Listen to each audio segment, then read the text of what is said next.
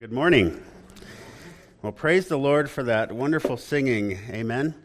I appreciate the music team and just their contributions each week. They get here early and they practice, and I'm always edified by the songs they pick. So thank you, brothers and sisters, for preparing that for us. I'd ask you to turn now to Acts chapter 9.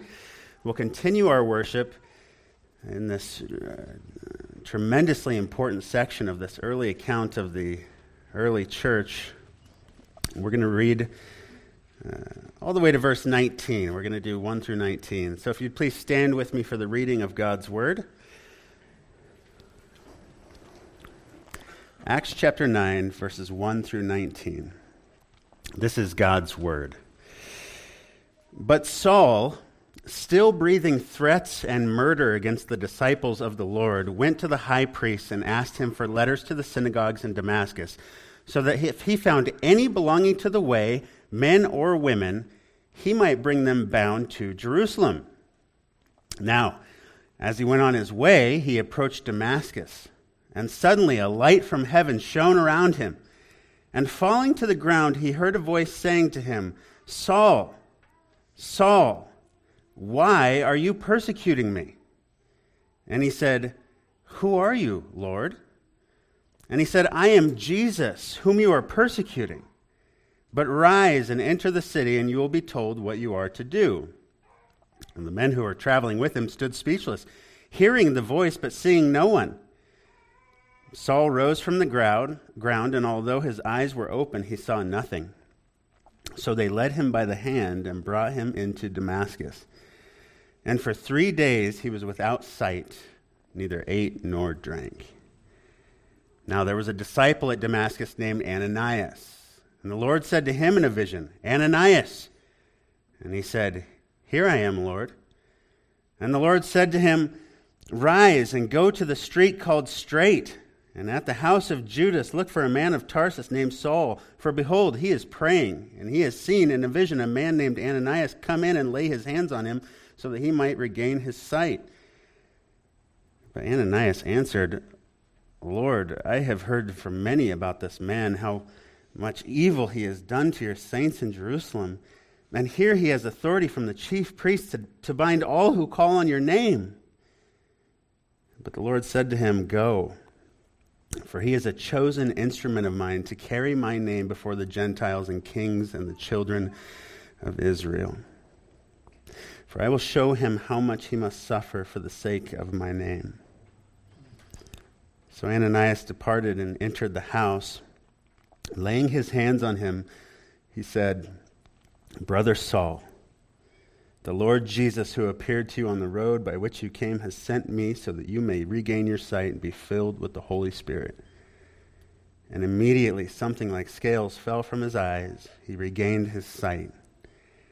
Then he rose and was baptized, and taking food, he was strengthened. May the Lord bless the reading of his word. You may be seated. Our text for this morning has been called one of the most, if not the most important event that Luke records in the book of Acts.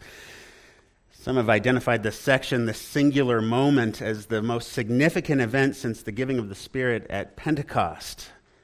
The moment when Saul's passion and zeal are divinely redirected from persecuting the church to propagating the gospel. And they're right. This moment in time not only changed the course of Paul's life and career, but it radically altered the destiny of the church.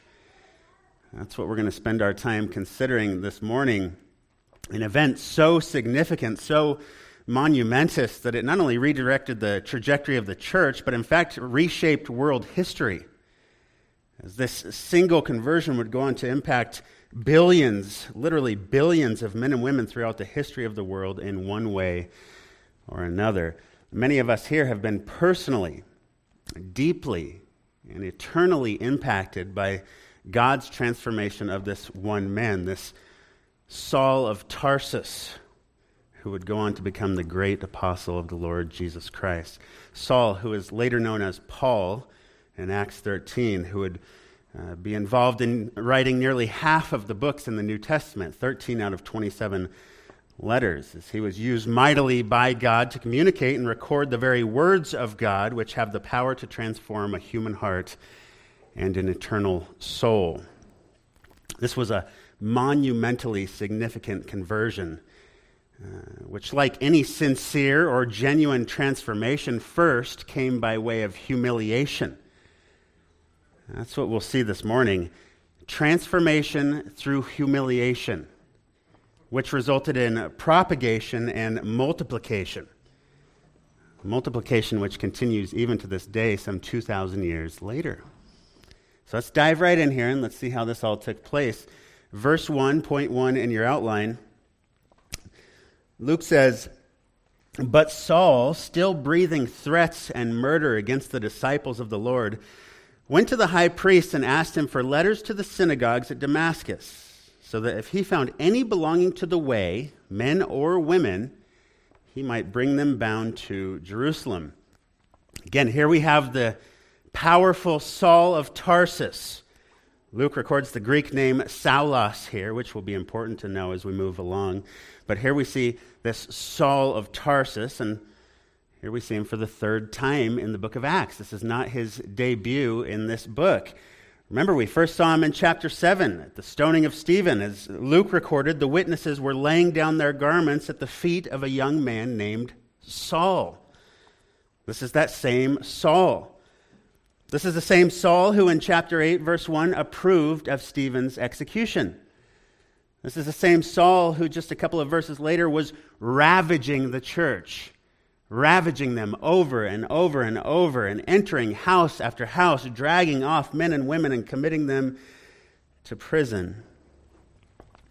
Needless to say, Saul of Tarsus hated the believers of the Lord Jesus Christ. He hated them. He hated anyone who had the audacity to claim that there was some obscure carpenter's son from Nazareth in Galilee, that he was this long-awaited, highly anticipated, divinely promised Messiah and Savior of Israel. The carpenter's son? He hated these people. He despised them. He loathed their very existence, and he felt that he was going to be the one to eradicate the stain and the stench of this cult. And not only from Jerusalem, not only from the region of Judea, but from the very face of the earth. He felt he was the one that was sent by God, commissioned by the representatives of God to wipe these people off the earth, to once and for all rid the world of these Jesus followers, all the while satisfying his own lust for blood in the process. He had a bloodlust. But he was a very important man. No doubt a part of the Sanhedrin, the most powerful governing body in all of Israel. We are told that he approved of executions, in his own words. "I not only locked up many of the saints in prison after receiving authority from the chief priests, but then when they were put to death, I cast my vote against them." And we also know from his testimony that he was really something special in the eyes of those around him. He had all the clout. Why, he was circumcised on the 8th day of the people of Israel, of the tribe of Benjamin. He was actually named after the first king of Israel, King Saul from the tribe of Benjamin. He was a Hebrew of Hebrews, as to the law, a Pharisee, as to zeal, a persecutor of the church, and as to righteousness under the law, blameless. Yeah, he really had it going on. And he knew it. And as he looked around the chambers, he thought to himself, who better to take up this pious mantle than me? Who better to do the God of the heavens and the earth a monumental favor than rid him of these blasphemers once and for all than me? Who can do this? I'll take care of them for you. I'll do God this favor. So Luke says he goes to the high priest. This high priest was a Sadducee, by the way. Pharisees and Sadducees, they didn't like each other. They weren't too fond of one another. But here they have a common cause, and it's the hatred of Jesus Christ and his followers. He went to the high priest, likely Caiaphas, and asked him for letters to the synagogues in Damascus, that if he found any belonging to the way, men or women, he might bring them bound to Jerusalem. Well, this is a big deal, his wanting to go to Damascus. The past couple of weeks, we've seen the church spread north to Samaria, and then down again to Ethiopia. They were scattered north because of persecution, right? Well, now we see this threat to Judaism had spread even further north to Damascus in Syria. This is one of the oldest cities in the history of the world. He was going to go up there and he was going to straighten things out for him. He's going to go to all these synagogues and take care of these Jesus followers. And he had the authority to do so. We know from historical writings that a treaty had been established between Rome and Jerusalem at that time, which actually extended the high priest's rights and authorities over Jewish communities throughout the whole Roman Empire, including the right of extradition. Not long after this account in Acts chapter 9 here, which most folks think to have taken place at 34 A.D., not long after this, there was an attack on the city of Damascus, which is said to have been home to about 150,000 people. Now, 10 or 20,000 Jews lost their lives in that attack. They were murdered, which tells us that there were at least this many Jews in Damascus at the time of this writing, and this area would have certainly been a part of that treaty.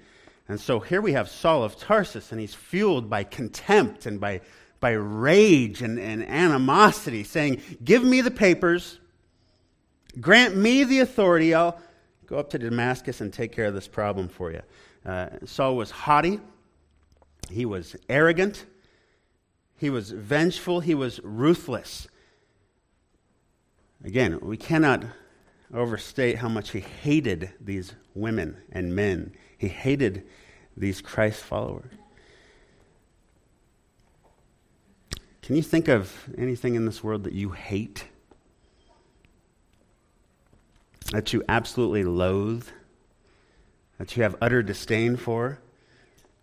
I can. Child abusers, child rapists, pedophiles, I'd say they'd probably top my list. And some say, ooh, this is getting uncomfortable here. We're God followers, we're Christians, we're not supposed to talk about hate, right? Is that right? What do you think when God meant when he wrote this? Hate evil, you who love the Lord. Hate evil, love good, establish justice at the gate, Amos 5. Even Jesus said, no servant can serve two masters, right? Either he will love the one and what? Hate the other. Or he will be devoted to one and despise the other. You cannot serve God and money. That was Jesus who said that. How about spousal abusers, oppressors, kidnappers? Like this Haitian gang who has kidnapped 17 American and Canadian missionaries, including 5 children ages 15, 14, 6, 3, and 8 months, demanding money in exchange for the lives of these children and their parents. How about a hatred of sinful, God-rejecting government officials? The fact that governmental restrictions and global regulations are in place which prevent us from sending a team of Navy SEALs down there to take care of this problem. Hatred of the corrupt world system. How about the fact that we live in a country where a large percentage of people, including a majority of our so-called leaders, find it acceptable and even admirable for a mother to decide to murder her own child in the womb? A place that was designed to be the safest place in all the world. I mean, they campaign on it. That's their platform. The satanic lie that taking a life of a child made in God's image is a good thing, or even an honorable thing. Should we hate that? What about the sin within us? Our own sin. Just looking at myself, I hate my own sin. My own falling short, my inability, as Paul says, to understand what I do. For I do not understand my own actions. For I do not do what I want, but I do the very thing I hate. For I know that nothing good dwells in me, that is, in my flesh. For I have the desire to do what is right, but not the ability to carry it out. For I do not do the good that I want, but the evil I do not want to do is what I keep on doing. No, we are to hate what is evil, because God hates what is evil. Well, at this point in the history of in history, this Acts chapter 9, verses 1 and 2, Saul was not a hater of what was evil, but he was a hater of that which God called good. That's how this man felt about what Luke refers to in verse 2 as those belonging to the way. Notice not a way, not one of many ways, but the way. The way to what? The way to God. The only way to God. Not many ways to God, not many ways to heaven, but one way. The way. And now we have these people going around Samaria and Damascus, even down to Ethiopia, saying that the way was not Judaism. The way was not the temple and the sacrificial system. The way was not abiding by the rules and customs of Pharisaical and rabbinical law and tradition, but rather they're saying the only way to peace with our Creator is by faith in the death, burial, and resurrection of the Lord Jesus Christ, this obscure carpenter's son from Nazareth. They're saying that the only way to peace with our Creator is by faith in the death, burial, and resurrection of God's sacrificial lamb, the very Son of God himself, the Lord Jesus Christ. And Paul hated them for it.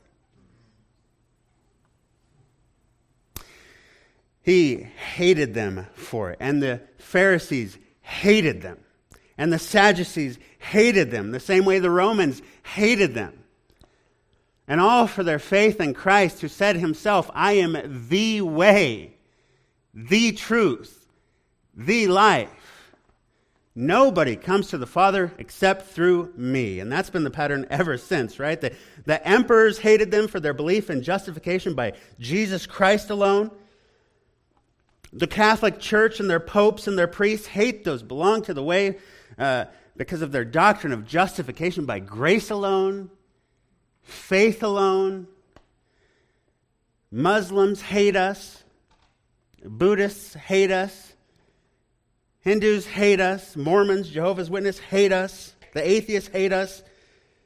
The secular humanists hate believers in Christ. Tyrannical world leaders and dictators hate the Christian man. They hate the Christian woman. Believers are hated by the world because we're the only ones who are on the way that leads to salvation. We're the only ones who are on the way that leads to salvation by God and salvation from God. And the ultimate cause of this hatred for the people of God is not necessarily with us, but it stems with their hatred of God himself. They hate God. All the people we just referenced hate the one true God of the Bible. And that's where Saul of Tarsus was at this point, right in the middle of a works-based false religious system which day after day proved their hatred of God. But at this point here, verses 1 and 2, he didn't know he was a God hater. And Paul at this point didn't know that he was actually, as his mentor Gamaliel said back in Acts chapter 5, fighting against God. He didn't know that at this point because, well, he was arrogant and he was ignorant. He didn't know. But he's about to find out, isn't he? Look at verse 3, point 2 in your outline. Now, as he went on his way, he approached Damascus. Suddenly, a light from heaven shone around him, and falling to the ground, he heard a voice saying to him, Saul, Saul, why are you persecuting me? And he said, Who are you, Lord? And he said, I am Jesus, whom you are persecuting. Now, it's very important to know this. There are two more descriptions of this conversion story throughout the rest of the book of Acts here, which Paul himself expands upon the details of this conversion on the road to Damascus. Is Acts chapter 2, where he stands up in front of the temple addressing, or on the steps of the temple addressing the masses. Then in Acts chapter 26, where he stands before King Agrippa, giving his defense for the false charges lobbied against him. Now again, this isn't long after Jesus was crucified at Calvary. This isn't long after many of the disciples and many others were testifying that Jesus was in fact raised from the dead. There were as many as 500 witnesses to this. Word was spreading already. This was like within a year of those events, and so they were still fresh in everybody's mind. And here's this Saul, He was likely 35, 36 years old at this time, either walking into Damascus, which would have taken somewhere around 2 weeks from Jerusalem, or riding in on a horse, which would have taken about 5 days. But either way, he's coming into Damascus, and he's growing more and more enraged, and he's just thinking, oh, I can't wait till I get there. When Luke says, all of a sudden a light from heaven shone all around him, Paul told King Agrippa, it was a light from heaven. It was brighter than the sun. It was flashing all around me on every side. And it caused him to fall to the ground. The proud man is now flat on his back. It reminds me of one of my favorite quotes by John Bunyan. He that is down needs fear no fall. He that is low no pride. He that is humble shall ever have God to be his guide. It was in this moment that Saul of Tarsus was brought low. It was in this moment that the all-powerful, all-sovereign God, creator and sustainer of the heavens and the earth, kicked that chair of pride right out from under him, and he fell right on his behind, right on his back. He was indeed brought low by the very God that he thought he was trying to defend. We'll talk about more on this divine humbling in a moment, but I don't want you to miss the importance of this voice in verse 4, which says this, Saul, Saul.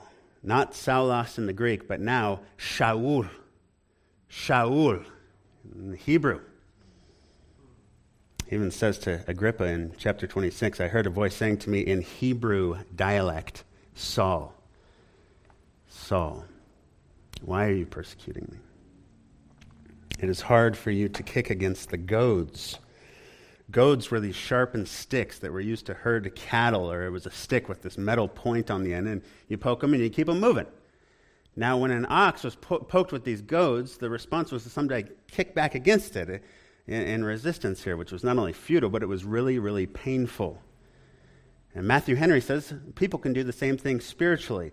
He says a person's kicking against the goads means to stifle and smother the convictions of their conscience. To rebel against God's truths and laws, quarrel with his providences, and persecute and oppose his ministers because they reprove them. Their words are as goads and as nails. This is what Christ said to Paul on the road to Damascus. Stop kicking against my providence, my purpose. There's nothing you can do to thwart it, and you're just going to get hurt in the meantime. Stop doing it. And look at Paul's reply in verse 5. It says, who are you, Lord? Some people say this word for Lord here means sir. It's just a cordial greeting. Others believe it means owner, master, supreme one. Who are you, Lord? Immediately the voice answers, I am Jesus whom you are persecuting. In Acts chapter 2, Paul says the voice told him, I am Jesus the Nazarene, whom you are persecuting. Now, Paul was a Pharisee, right? Which means, unlike the Sadducees, this voice would have meant more to him. Pharisees believed in the spiritual realm. They believed in angels and demons, rulers and authorities, the cosmic powers over this present darkness. Pharisees would say, oh yeah, we believe in that. Not the Sadducees, though. Maybe the biggest disagreement between the two groups was their belief in the resurrection. Sadducees said, no. This life is all there is. That's why they were so concerned with their worldly status, their position in the temple and in the Sanhedrin. Everything they did was run through the filter of, well, there's nothing left to lose. This life is all there is. But the Pharisees, including this Pharisee, the young man Saul of Tarsus, held firmly to a belief in the afterlife, and specifically to the resurrection of the dead. He also knew that such revelations, such hearing of audible voices like this one he was currently hearing, they could only come from heaven and could only come from God himself. So now he's hearing this voice from heaven, a voice from heaven which says, I am Jesus of Nazareth, which means two things. First, Jesus was alive. He was, in fact, raised from the dead. Second, he was now speaking to Saul in a vision from heaven, which solidified both the claims of his disciples and himself that Jesus of Nazareth was not only raised, but that he was, in fact, God in human flesh. the Son of God. He was truly and is truly the Son of God. He had to be to reveal himself to Saul on this road. Paul's very own belief system would support this reality, which is why I'm convinced that when he said, "Who are you, Lord?" at this moment he was saying, "Who are you, Master?" Who are you, Master? He was already displaying a reverential fear for what he knew was a vision from and of God. And look again at what was said. "I am Jesus whom you are persecuting." Now, there's no indication anywhere in Scripture that Paul had interactions with Jesus during his earthly ministry. I'm sure he saw him. I'm sure he knew of him, but I would actually even venture to say he was part of the mob that condemned the innocent Son of God to death, but we don't know that for sure. Of course, it's not in the text. Yet Jesus here in this vision is saying, "You are persecuting me. Why are you persecuting me?" In the present tense, like actively, continually in the process of persecuting me. Well, what's he talking about here? Or better yet, who is he talking about here? Who's he talking about? Answer: the church. The people of God. Those whom Paul himself will go on to refer to as the body of Christ. An attack on Christ's body is an attack on Christ himself. You attack the body, you attack the head. It was true then, it's true now. It's true for those Haitian gang members right now. It's true for all the persecutors of Christians throughout the history of the church. They will pay for what they have done to the body. And Christ himself will deliver the punishment. Think of these guys meeting the Lord on Judgment Day, standing before his great white throne.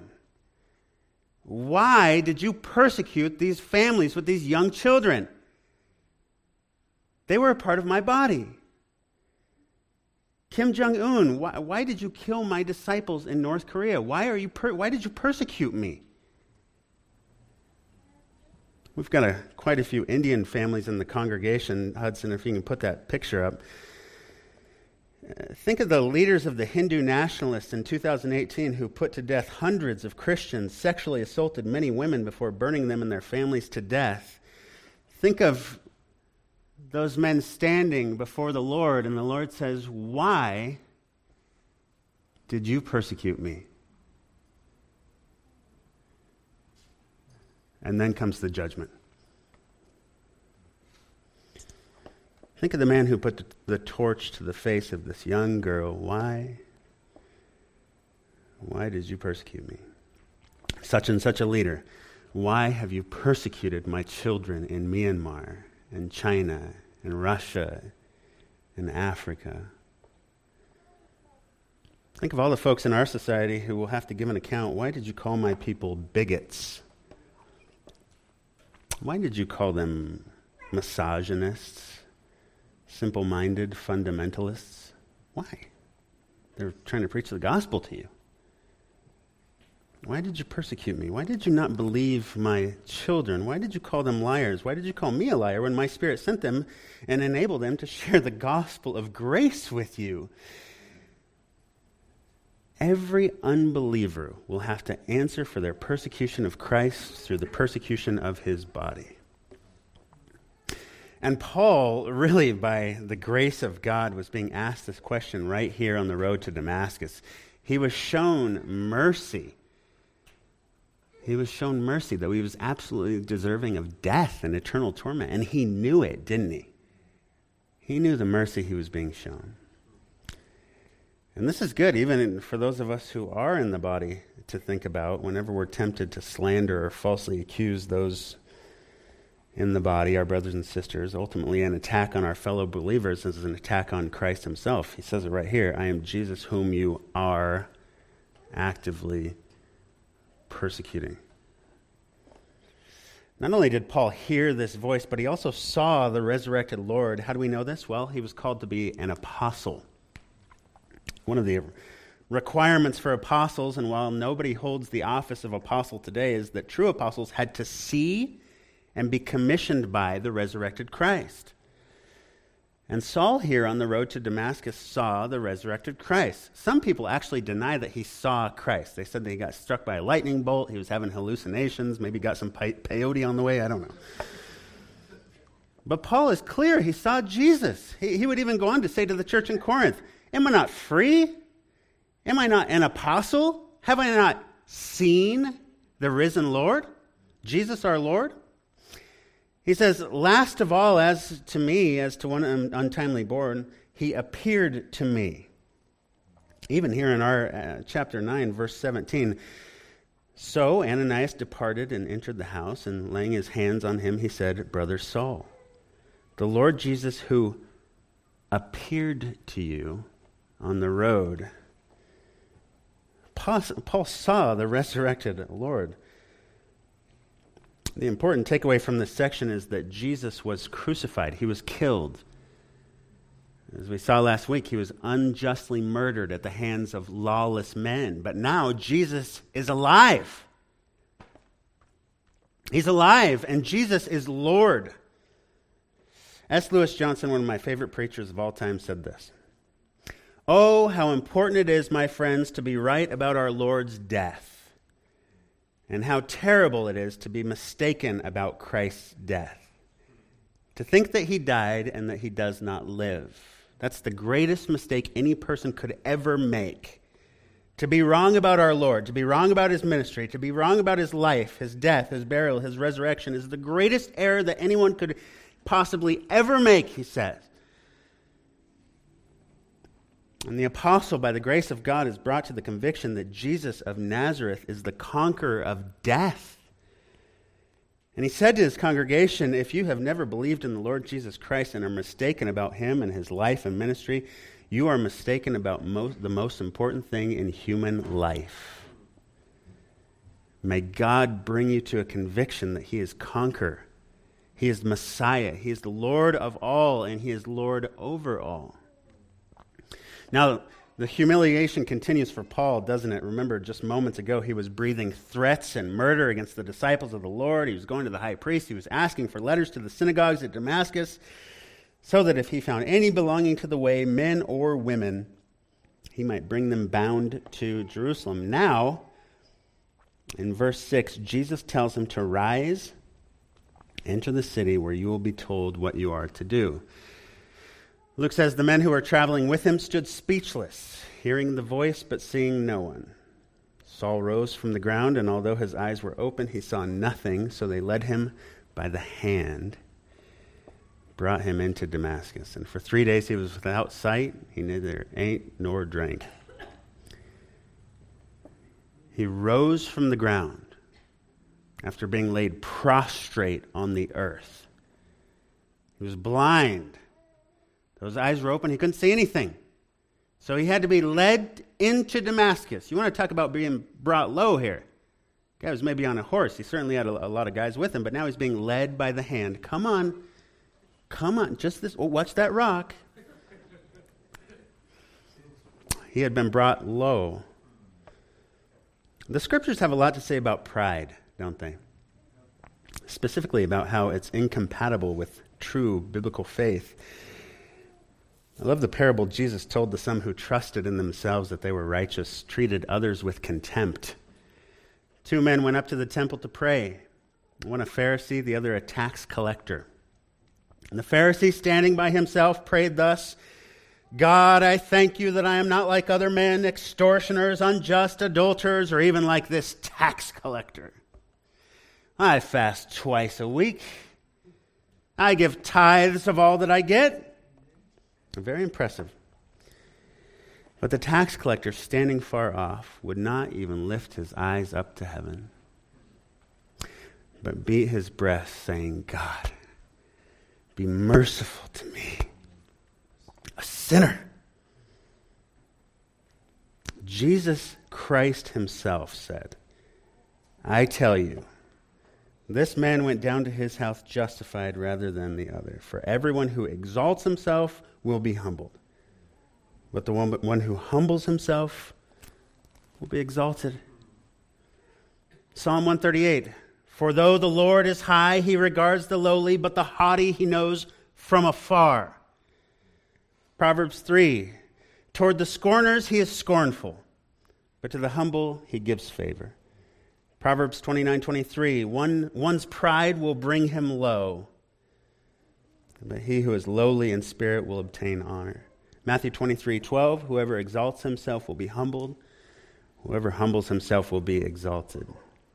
Luke 1, he has brought down the mighty from their thrones and exalted those of humble estate. 1 Peter 5, likewise, you who are younger, be subject to the elders. Clothe yourselves, all of you, with humility toward one another. For God opposes the proud. He opposes the proud, but gives grace to the humble. James quotes the same thing in the 4th chapter of his letter. God opposes the proud, gives grace to the humble. There's no room for pride in the Christian church. Richard Baxter said, the very design of the gospel is to abase us. And the work of grace is begun and carried out in humiliation. Humility is not a mere ornament of a Christian, but an essential part of the new creature. It is a contradiction in terms, he said, to be a Christian and not humble. It is a contradiction in terms to be a Christian and not humble. Horatius Bonar agreed. What a great name. A believing man will be a humble man. He will think little and speak little about himself. Truth carries us above this pride, self-esteem, and vainglory. He will refrain from giving prominence to self in any of his proceedings. His great object will be to hide self. Not only to forget about it himself, but to make others forget about it too. This man that is still proud or boastful or vainglorious, self-confident, has good reason to suppose that he has never yet believed. It's incompatible with the Christian faith. We're not proud. We don't boast. Ask yourself this morning, am I truly humble before the Lord and before others? Do I count others as more significant than myself? Do I boast, even in my own salvation, my knowledge of the way, my knowledge of the Bible? Do I boast in that? Hard to ask yourself that question, though. It's like the guy whose New Year's resolution was to be a humbler man. He claimed it would be easy because he was really, really good at it. Now, Saul of Tarsus, he left Jerusalem a very haughty man. He was very prideful. But by the grace of God, he entered Damascus as a humbled man, a converted man. Humiliation, transformation. Humiliation, transformation. As one commentator said, Saul began the trip physically seeing, but spiritually blind. He ended being physically blind, but spiritually seeing. In chapter 22, Paul says, now those who were with me saw the light, but did not understand the voice of the one who was speaking. And I said, what shall I do, Lord? Now it's very clear. What shall I do, master, owner? I am your humble slave. And the Lord said to me, rise, go into Damascus. There you will be told all that is appointed for you to do. And since I could not see, he's saying, because of the brightness of that light, I was led by the hand by those who were with me and came into Damascus. Look at our verse 14, point 4 in your outline. It says that now there was a disciple at Damascus named Ananias. The Lord said to him in a vision, Ananias. He said, here I am, Lord. The Lord said to him, rise and go to the street called Straight. And at the house of Judas, look for a man of Tarsus named Saul, for behold, he is praying. And he has seen in a vision a man named Ananias come in and lay his hands on him so that he might regain his sight. But Ananias answered, Lord, I have heard from many about this man, how much evil he has done to your saints at Jerusalem. And here he has authority from the chief priests to bind all who call upon your name. Pretty interesting. Verse 12 speaks of a vision inside of a vision. Thought that was interesting. But Ananias, one of three Ananias in the New Testament, he had a bit of hesitation about this conversion. right? About going to see Saul, understandably so.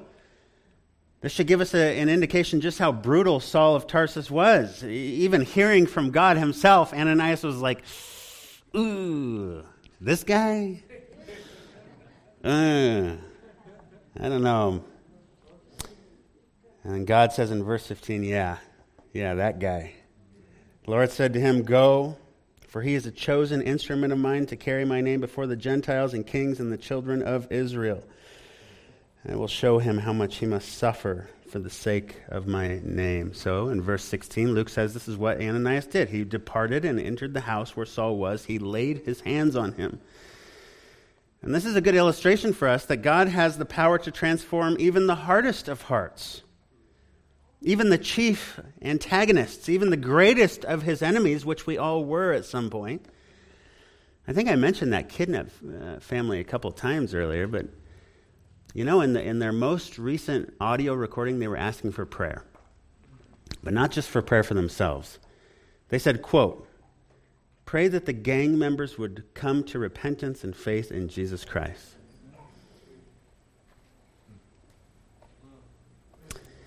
These people recognize the grace and the power of the gospel. I don't want us to leave here without missing the obvious theme throughout this monumentally significant account, and that is that it was all sovereignly orchestrated by the King of Kings himself. Just like last week in the account of the Ethiopian eunuch, I'm not sure how anyone could read this Bible and ever deny the reality of divine sovereignty. It just seems so clear to me. It seems so indisputable, and yet people dispute. But the fact remains, God chooses who will be saved. And Paul had firsthand, intimate knowledge of this truth. Like all of us, Saul would have never chosen God if God didn't first choose him. He would have never loved God unless God first loved him. That's why he would go on to emphasize the sovereignty of God and salvation over and over and over again in his letters. Spurgeon said, I believe in the doctrine of election because I am quite certain that if God had not chosen me, I should have never chosen him. And I am sure that he chose me before I was born, or else he would have never chosen me afterwards. And he must have elected me for reasons unknown to me, for I never could find any reason in myself why he should have looked upon me with a special love. And the reason why it seems like we keep bringing up divine sovereignty here at Lakewood Bible Chapel so often is because the Scriptures tell of divine sovereignty so often. Even here, Saul is knocked to the ground. He's spoken to by the Lord. Then he's told by the Lord what he must do. He hated Jesus. He hated Jesus of Nazareth to the point where he wanted to put his followers in prison, men and women.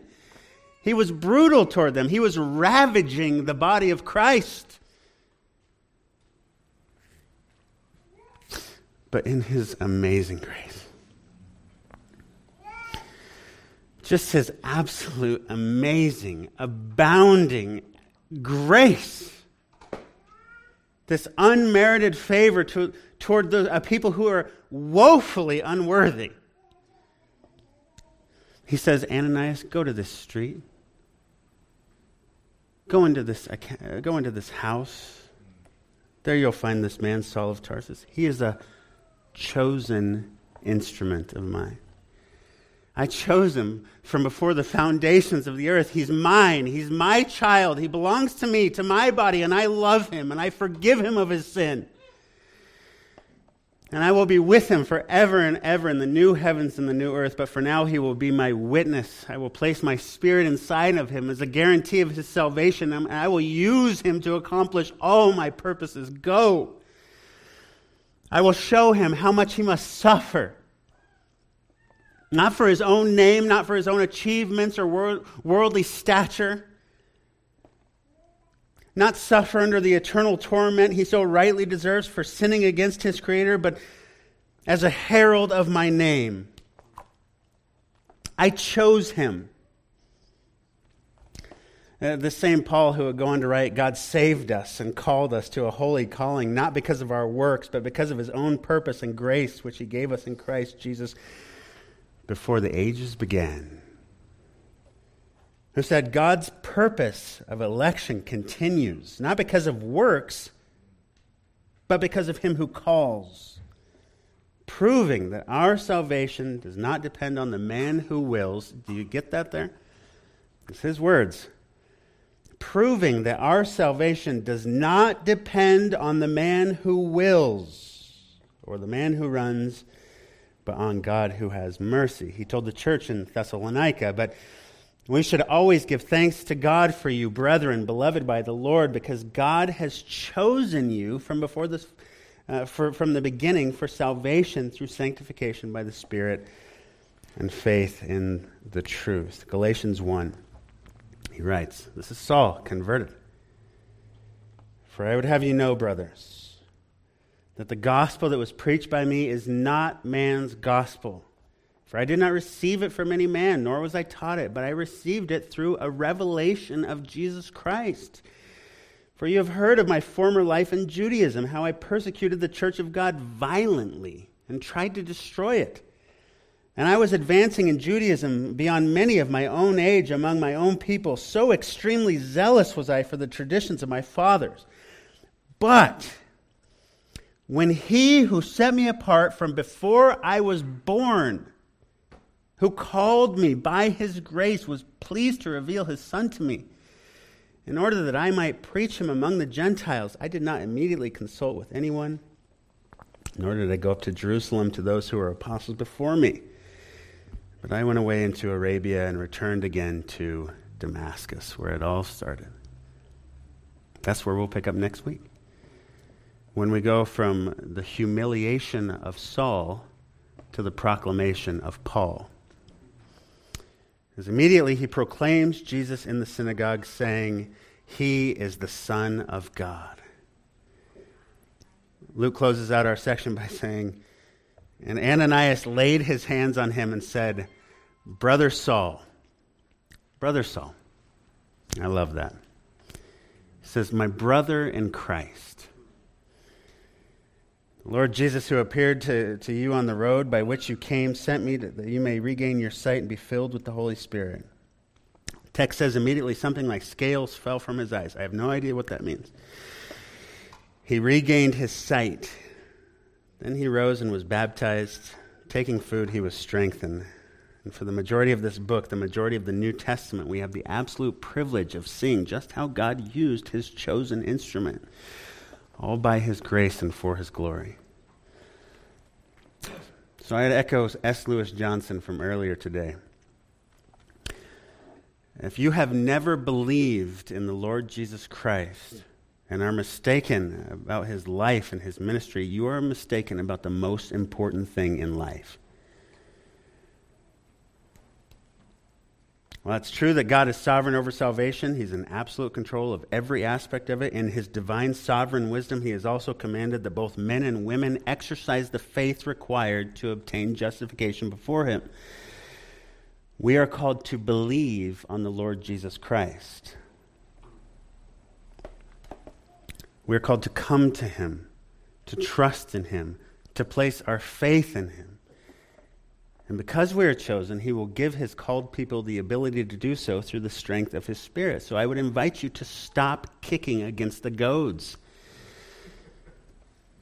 Stop buying into the lies of this world. This world will never satisfy.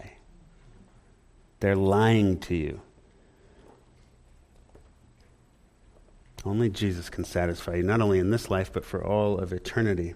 Stop kicking against the goads. Humble yourselves under the mighty hand of the one who gave you life and sustains your life this very second as you're hearing my words. I would implore you to place your trust in and then revel in the truths of his glorious gospel of grace and salvation. Salvation by grace alone, through faith alone, in the Lord Jesus Christ alone. I would invite those of you who have heard his word today, who are under the weight of the conviction of his Holy Spirit right now, to place your faith in the Lord Jesus Christ, to cry out to him for forgiveness of sins, to repent of your sin, to depend on the sacrifice of the Lord Jesus Christ alone for reconciliation to the Father. I would invite you to walk in the way of salvation, the narrow way of salvation leading to eternal life. Amen? Amen. Let's pray now as Noel and the team comes up and leads us in one last song. Well, Lord, we do thank you. We hope that you have been ministered to through this week's exposition of God's Word. If you would like more information about our church and services, please visit our website or email us at info, that's I-N-F-O, at lakewoodbiblechapel.org. Again, that's info, I-N-F-O, at lakewoodbiblechapel.org. Thank you for listening to this sermon from Lakewood Bible Chapel.